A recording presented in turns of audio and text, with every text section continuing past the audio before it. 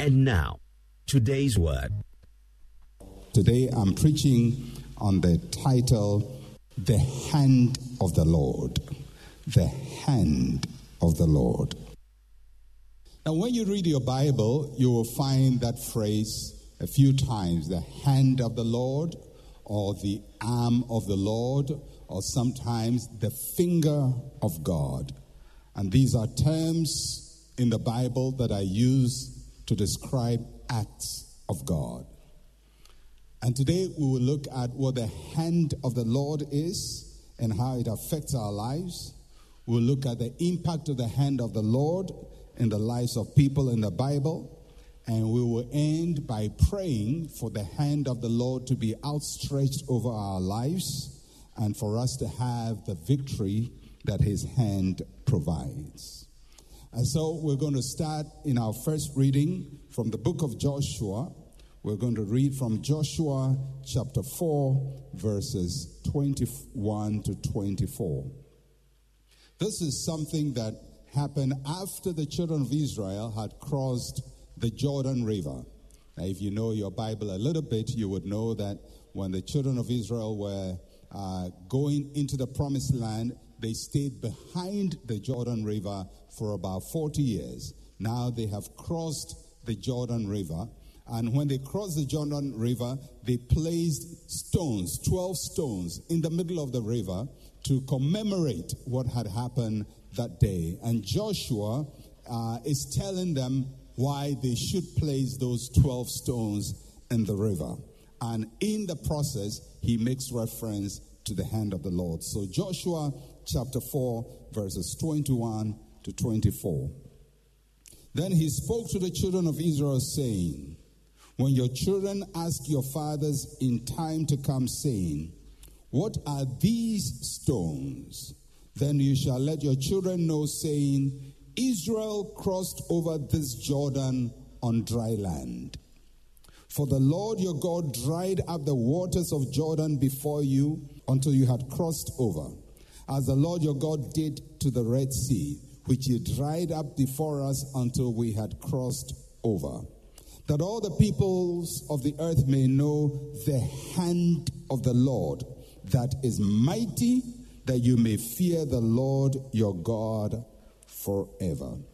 I will note verse 24 again, that all the peoples of the earth may know the hand of the Lord, that it is mighty, that you may fear the Lord your God forever. Then Psalm 89, verse 8 to 13. Psalm 89, verse 8 to 13. O Lord God of hosts, who is mighty like you, O Lord? Your faithfulness also surrounds you. You rule the raging of the sea. When its waves rise, you still them. You have broken Rahab in pieces as one who is slain. You have scattered your enemies with your mighty hand, or mighty arm. The heavens are yours. The earth also is yours. The world and all its fullness, you have founded them. The north and the south, you have created them. Tabor and Hermon rejoice in your name. You have a mighty arm, strong in your hand, and high is your right hand. You have a mighty arm, strong is your hand, and high is your right arm or right hand. So you find that phrase in the passages we read, and in other passages of the Bible you'll find the word, the phrase, the hand of the Lord. The hand of the Lord. Although God is not a man, He is sometimes described in human terms to help us to relate to Him. And so many times in the Bible you read things like God saw, or God smelled, or you read about the feet of God and other things, giving the impression as if God has body parts similar to us. When the Bible uses human terms to describe God or other spirit beings, it is called an anthropomorphism. It's a too long a word. Anthropomorphism. Anthropos meaning human, and morphe meaning form. Basically meaning describing God in a human form, or sometimes other spirits or angels and so on are described with anthropomorphism. So in the Bible you read several anthropomorphisms like God's eyes, God's feet, God's hand, God regretting, or God laughing. It doesn't mean necessarily that God laughs like you and I laugh, or God regrets like you and I regret. It is a biblical way of relating a spiritual truth in a way that we can relate to, because God is a spirit. He is not a man. So when the Bible talks about the hand of the Lord, it is not necessarily saying that God has a hand exactly like your hand, but it is a way of expressing the power of God in a way that we can relate to as human beings. So when the Bible uses the phrase the hand of the Lord, or the arm of the Lord, or the finger of the Lord, it stands for several things. First, it stands for the exhibition of God's power. The exhibition of God's power. It reveals God's power to us. God reveals his power by the works of his hand. When God shows his hand, he's showing forth his power. So the hand of the Lord stands for the exhibition of God's power. God's power on display. But it's not only the exhibition of God's power. The hand of the Lord also talks about the extension of God's help. When God comes to our aid, he extends a hand to us. It's almost as if you are in a pit and God wants to lift you up. He extends a hand and lifts you up. So it's the extension of God's help or God's aid to us. The hand of the Lord also is the expression of God's blessing. When God blesses you, we say that the hand of the Lord is upon us, or the Lord has put his hand upon you, or God has placed his hand on somebody. It means that God has blessed them. God has magnified his name in the life of the person. So when God is blessing you, we say that the hand of the Lord is upon you.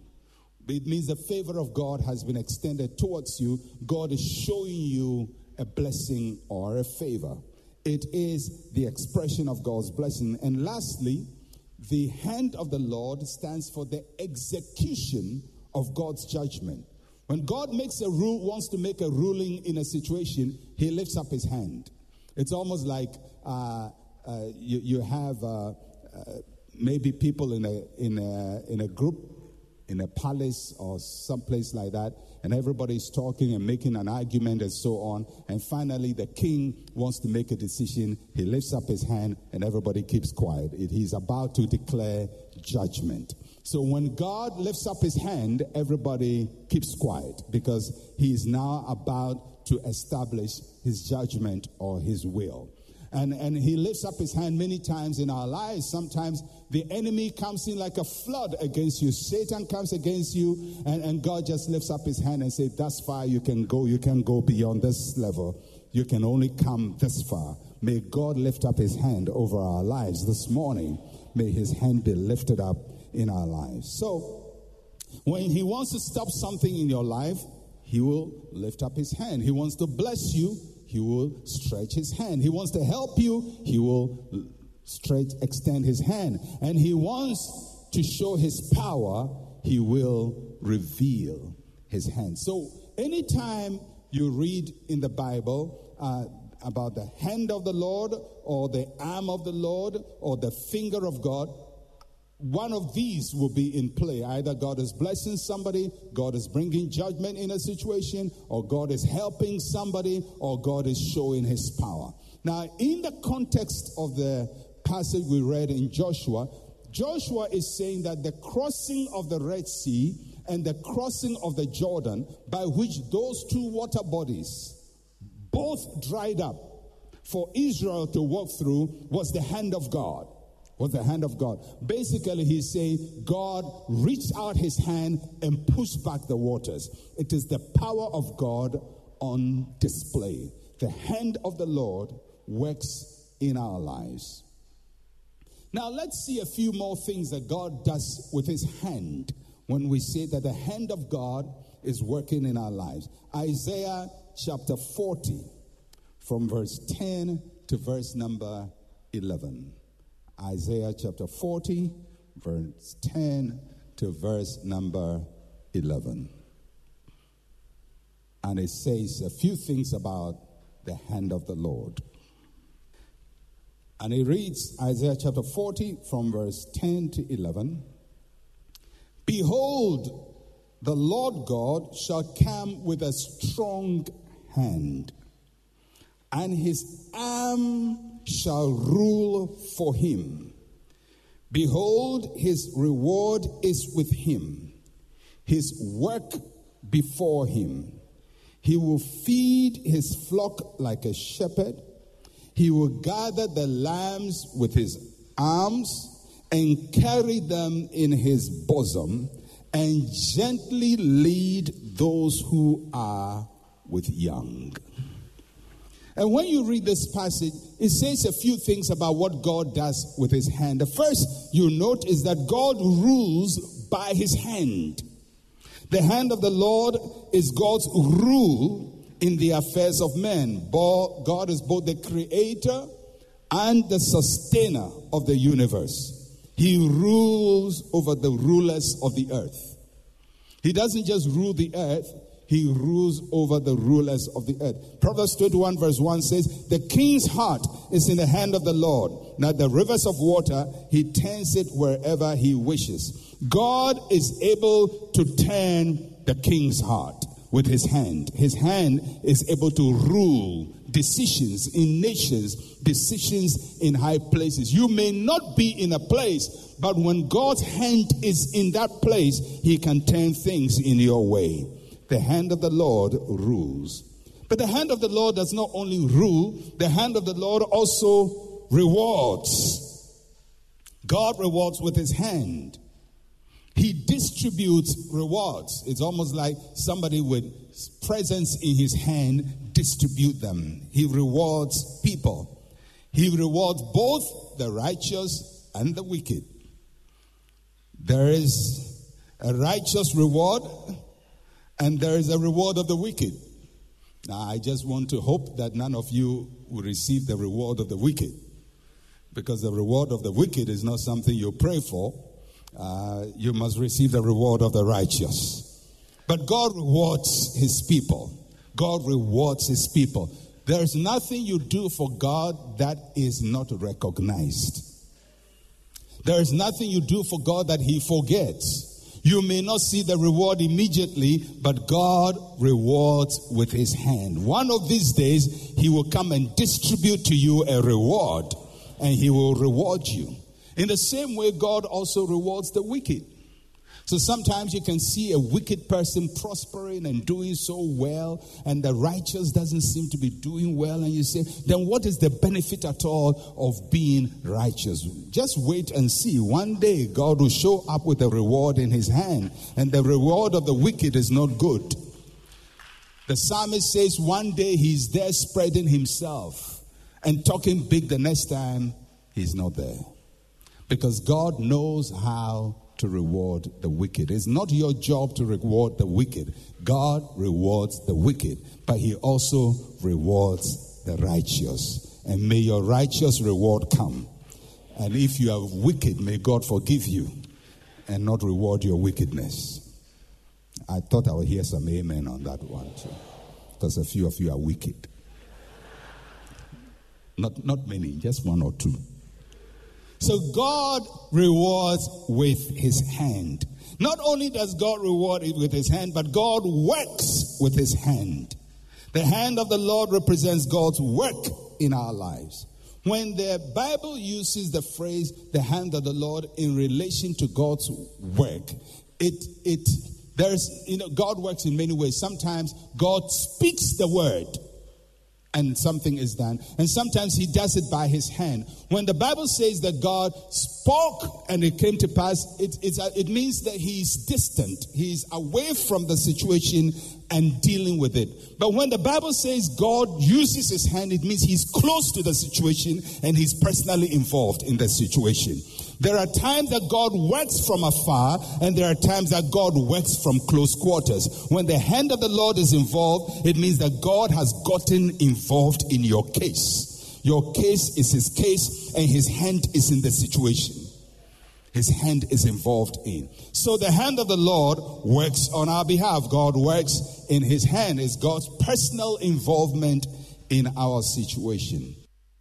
Not only that, God cares with his hand. The hand of the Lord provides care for each one of us. The passage we read in Isaiah says, he feeds, he gathers, and he carries us. He feeds us with his hand, literally putting food in your mouth. He carries us with his hands, and he gathers us with his hand. When you are going astray, God will gather you. When you are hungry, he feeds you with his hand. And when you are lonely, he carries you with his hand. The hand of God is always active in our lives. Sometimes he's carrying us, sometimes he's feeding us, sometimes he is gathering us.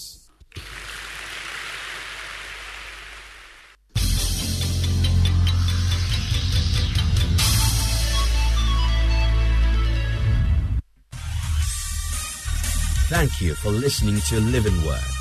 To interact with Pastor Mensa Otabil, like his page on Facebook. Follow him on Twitter @Mensa Otabil.